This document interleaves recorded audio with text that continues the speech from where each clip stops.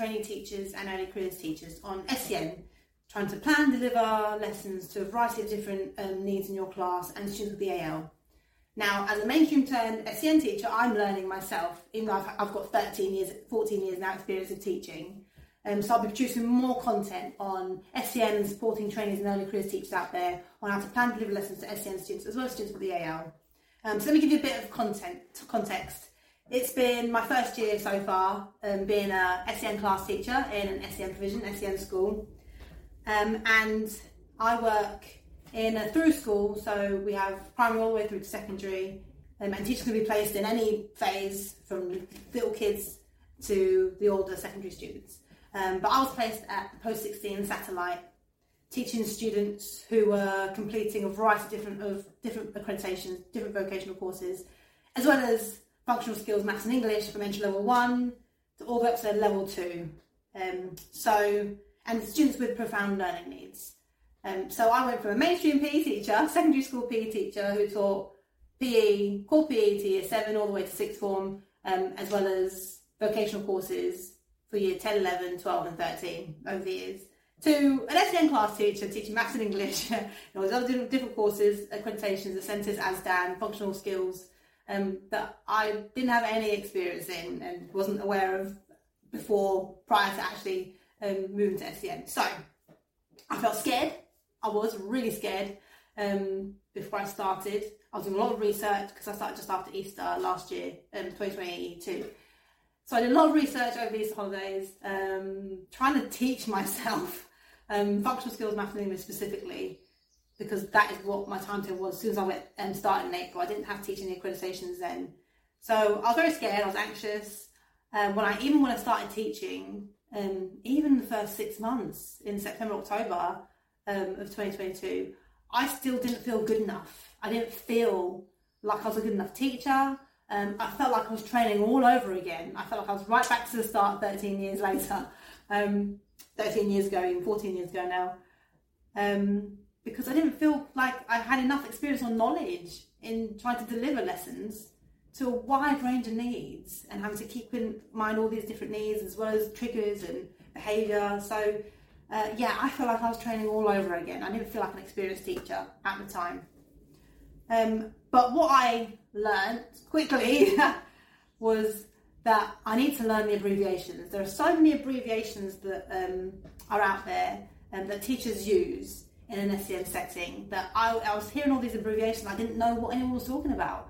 And at the start I was a bit worried about asking, which was silly because I was in a new situation I'd never been in before. So don't be afraid to ask. If a member of staff using the abbreviation, ask them what that stands for, ask them what it means, because that's the quickest way you're going to learn. Sign language. So at our school, our staff uses something called Makaton, and I was seeing a lot of staff using sign language and not understanding what they were saying. And obviously it's important in an SEN provision to use what was students with profound needs, to use sign language as well as words, so signing as you're speaking. And I'm still trying to learn now. I know a few things. I know it's been a year, but I know a few things.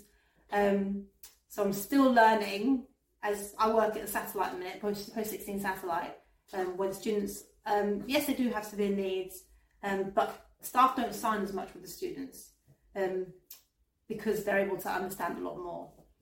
So engross yourself in sign language. Your school uses sign language to support the students. Engross yourself in it and learn, ask questions. Practice every day, because that's something I didn't do and I regret that massively now. So practice every single day to learn your sign language, and that's what I'm going to actually do over the summer holiday. I'm going to engross myself in Makaton, and I'm just going to go online, learn YouTube clips, use the sheets that have been provided with me in my induction training to actually learn different words and signing. Refer to the behaviour plans put in place for students. Now, these behaviour plans are so important. You have behaviour for support and behaviour for learning. So behaviour for learning is to support the child in this classroom to help them access the content so they can learn. Behaviour for support is where you're supporting students that have not behaviour issues, but struggle behaviour, and that's their way of communication, and you're trying to support them in reducing the triggers. So follow those behaviour plans. And I'm still learning about behaviour plans myself because I've been in the job now for a year. But where your students have behaviour plans, make sure you learn, make sure you look over them and use them, because they're there to support the student. They're there to reduce the triggers, that help them access the content and help them to self-regulate. No question is too silly a question. So if you have questions, ask. Don't struggle your way through. Now, at the beginning, I didn't ask enough questions. I was struggling and panicking and trying to work my way through it. And I thought, you know what, no, I don't know, I need to ask. So I started asking more questions. And as a result, I felt more confident. So ask as many questions as you need to ask. Find the staff that can help you. Speak to your colleagues. Speak to your support staff. TAs are brilliant. They know the students really, really well. And especially TAs that work there for years, they know the students, they know what works. They've seen other teachers do things. So ask them for their advice and support as well. Now, the biggest thing I found is struggling. Well, the biggest struggle I've had is to do with resources. Trying to find resources and put together resources to help me. Because when I started, I had to find my own resources for some functional skills in English and maths.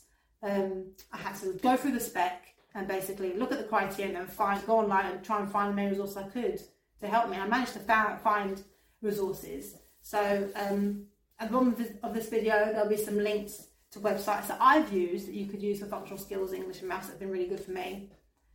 But I would definitely suggest create a Google folder in the shared drive for the subjects that you teach and put everything in there, because collaboration is so important in our teaching profession, because without collaboration we're just reinventing the wheel every single time, every single year when it comes to teaching a subject or teaching a class.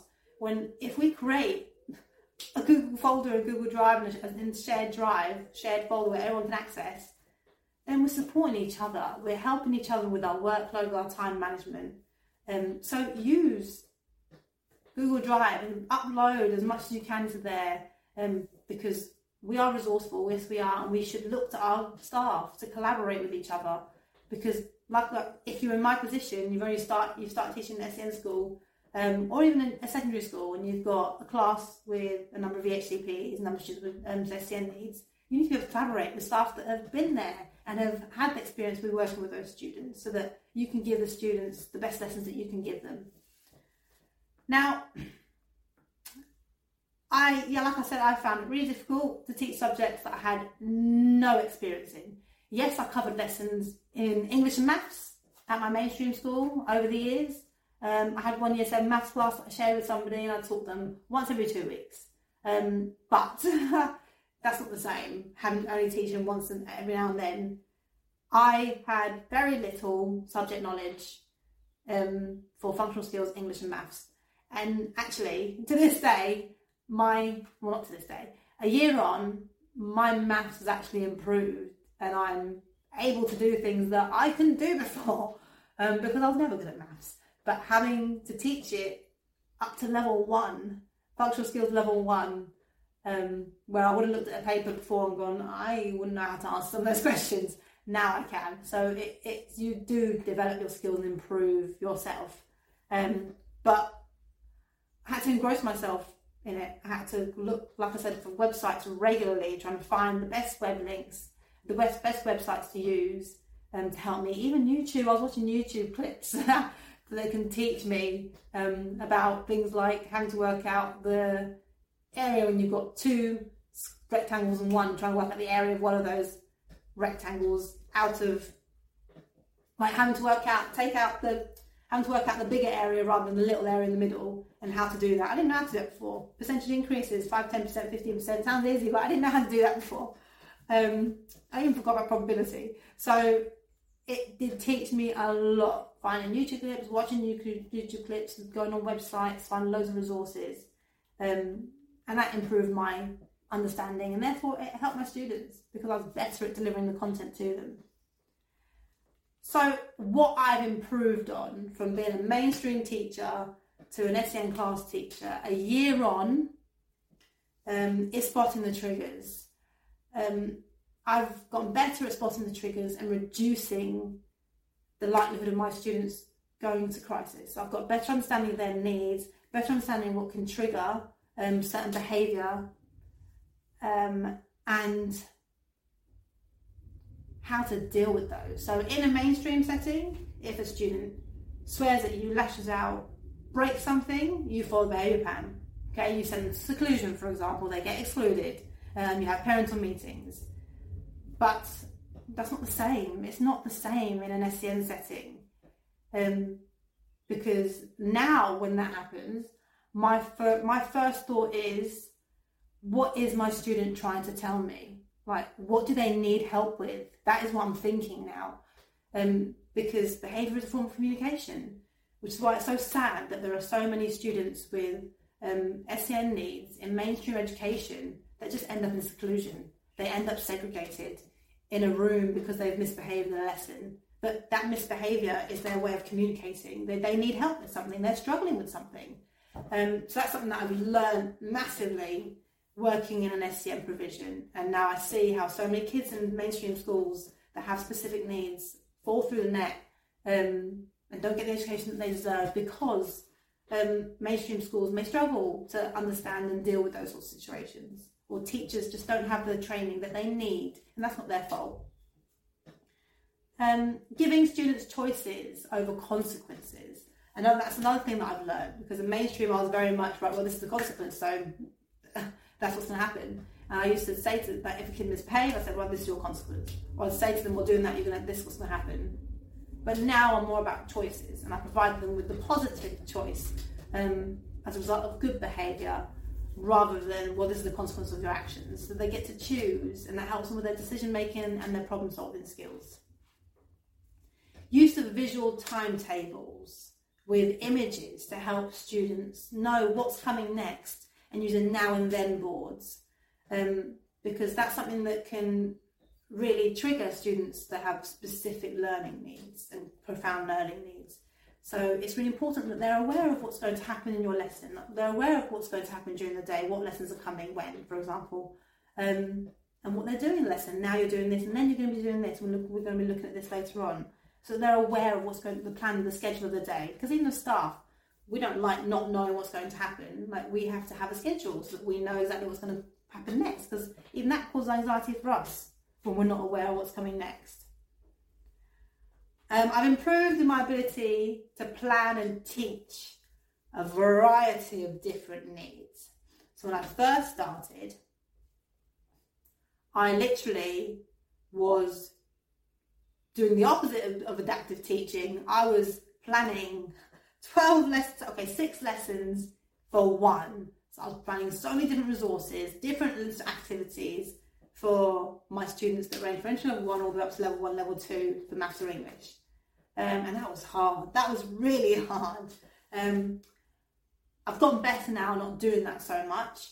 Yes, the content is still different when it comes to level 1, level 2 compared to entry level 3, 2 and 1. So sometimes there isn't a crossover, and sometimes I have to plan separate activities for my level 1s and 2s compared to my entry levels. However, more often now, I streamline. So I cover content that falls in within the different entry levels, and even level 1, level 2. It may be a foundation, for example. So decimal places, ordering and comparing decimals for entry level 1 to 2 in maths, whereas entry level 1, 2 and 3 in maths, whereas level 1s are looking more at rounding to whole numbers, first decimal, second decimal.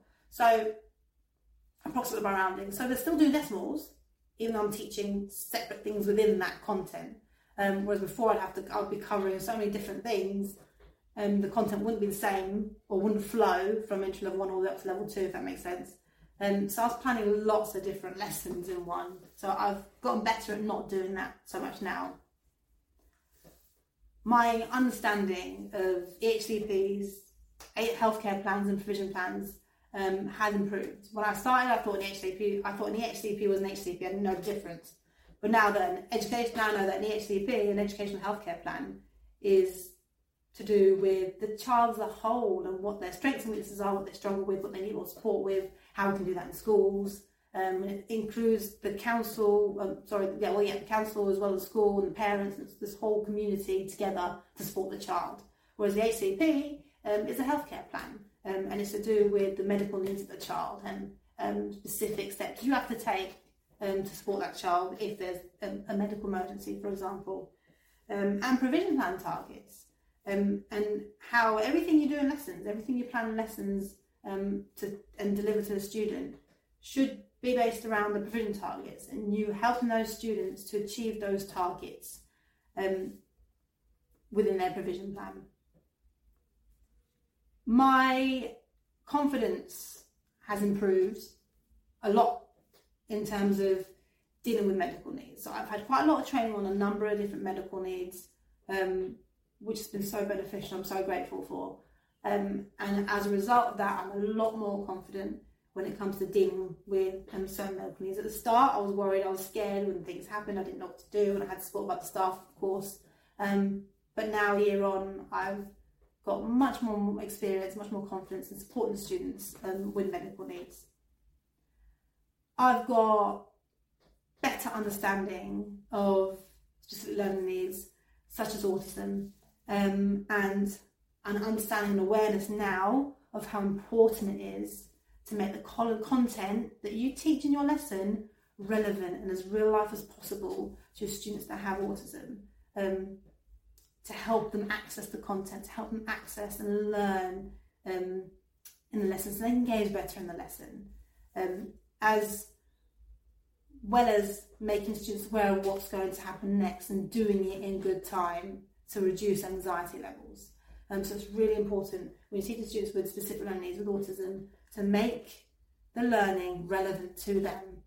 Okay, make the content real life as possible to them so that they can engage with it a lot more and then therefore make progress in your lessons. Now, something I also did in mainstream anyway is to not directly correct students making literacy errors. So, for example, back in there, I remember in mainstream education, I'd hear kids all the time saying, I catched the ball, rather than I caught the ball. And I'll go, well done, you caught the ball. And I do that now a lot more, I think, because it's really important not to pinpoint and to say to them, no, it's not catched, it's caught. Don't make it an obvious thing. Just repeat it back to them, but with the correct term, so you don't affect their anxiety, affect their confidence and self-belief, really. And I've also gotten better at supporting students to help them self-regulate when it comes to their emotions. And for example, in mainstream education, a student walks out of your lesson, no one can go out and go and get them. You just have to contact your SLT, for example, if you've got a specific behaviour policy, for them to go and pick that child up. Whereas now I know that it's really important that the behaviours mean something. So that child has been picked up and going to inclusion, that's it, you don't talk to them, nothing happens after that. There's no point to that, it doesn't really support that student. So now I know more about how to support students, help them self-regulate. So if a student does walk off or something happens in a lesson, then I always make sure a member of staff goes to support them and to help them, whether it's myself or one of my TAs, to help and support that student, to help them self-regulate their emotion, and they can better engage in the lesson, and they can better self-regulate when it comes to difficulties and triggers. I changed the way I taught completely because I couldn't teach the way I used to. You can't teach the way that you teach in mainstream education. Now, in my mainstream school, it was all about effective questioning, inclusive questioning, which was brilliant in mainstream. You can effectively incorporate questions within your lessons so that every student is active in your lesson and engaged in your lesson. Now, in my SEN school now as an SEN class teacher, I don't do that so much. I still use inclusive questioning from time to time to support my students in lessons, the ones that are more able. However, too many questions and too much probing can actually trigger a student, and that can cause anxiety. So rather than picking on students and asking them for an answer in a class using inclusive questioning, I'll do it more delicately. So I may get them to work in a group instead, go over to them and ask them questions in their little groups and get answers from them in their little groups. And when I discuss it as class, I'll say, well, so-and-so said this, well done, so that's a very excellent answer. Because that way you're not making them feel anxious or triggering them in any way, because you're not pinpointing them specifically as a whole class within the whole group. And I think that's something that we do need to be mindful in mainstream schools as well, because sometimes questioning students publicly in a class when they may have specific anxiety or specific needs can make them feel self-conscious, and that can then make them disengage from your lessons. And another thing that I learned was that I need to teach at a slower pace. And that I struggle with that, because I'm very go as a PE teacher. I like to be on the go, and that was me. I just kept going my lessons, and I upped the pace, and that's how I taught. But I've learned that I need to slow down. Yes, I still show my personality. Yes, I'm still bubbly and happy, and I make jokes. Sometimes they laugh at me or laugh with me. So it's still important to show your personality, but we need to be mindful of the pace in our lessons and how we deliver our lessons. So I'm very much, I like to use my hands. I talk with my hands, of course I do. And of course when I learn my sign language, I can do that more with my sign language. But try not to move around so much in the lesson, because that can cause anxiety, that can trigger students, that can cause them to disengage from their lesson. It's not their fault. We just need to adjust how we deliver our lessons to support our students so that they can engage in their lessons and make progress. Now, I am still learning. I've only been an SEN class teacher for a year, so I'm definitely still learning. Which is why I want to produce content for students, for trainee teachers and early careers teachers, to support you, whether you're in mainstream or SEN setting, to help you to plan and deliver lessons to support your students with SEN and even with EAL. And I'll deliver content on EAL, where I had a student in year 12 who didn't speak a word of English who joined my class when I was back in mainstream. Because it's really important to give as much support out there to trainee teachers and early careers teachers, especially with students teaching lessons, delivering lessons to students with specific learning difficulties, to help support them so they can access the content and progress in lesson and make progress in your lesson.